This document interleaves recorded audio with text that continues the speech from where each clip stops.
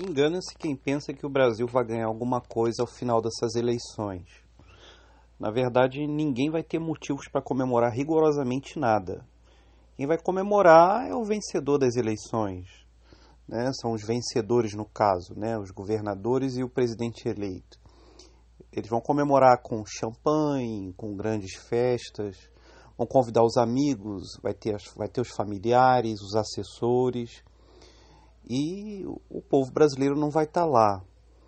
Então toda essa briga, essa guerra civil virtual não vai ter servido de nada, porque a maior parte das pessoas que protestaram contra o comunismo, antipetismo ou a favor da democracia, a favor dos grandes feitos, né? Então nós temos dois lados aí muito difíceis de defender. Por um lado, não dá para defender o caudilismo de Lula, a manutenção da hegemonia do PT, isso enfraquece a democracia, não tem sido bom para o Brasil.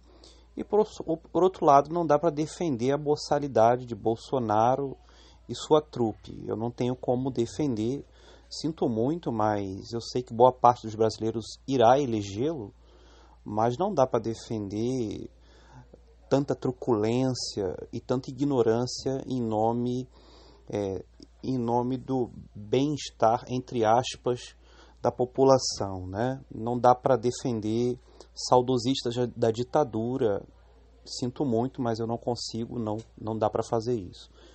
Então você tem dois lados em que ninguém vai ter motivos para comemorar rigorosamente nada. E ao final dessa história, o Brasil sempre vai perder. Se por acaso o Haddad conseguir a proeza de vencer essa eleição, a vida dele vai ser transformada no inferno.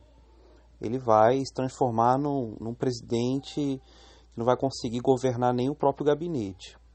Porque ele não vai ter governabilidade sem mencionar as bancadas no Congresso Nacional que não o favorecem. Então nós teremos um governo muito duro e difícil, né, se o Haddad conseguir essa proeza de vencer, o que não deve acontecer. E por outro lado temos um governo de tanta incerteza, né, vindo por aí, com o Bolsonaro confirmando sua vitória, mas é uma grande derrota para a sociedade brasileira também. Não é só a vitória do PT que faria isso, a vitória do Bolsonaro também é uma derrota. Então você não tem uma pessoa de centro, uma pessoa com uma mente equilibrada, você não tem uma terceira via, você não tem uma alternativa para o Brasil mais, porque o Brasil não permitiu que essa terceira via fosse para o segundo turno, seja ela quem fosse.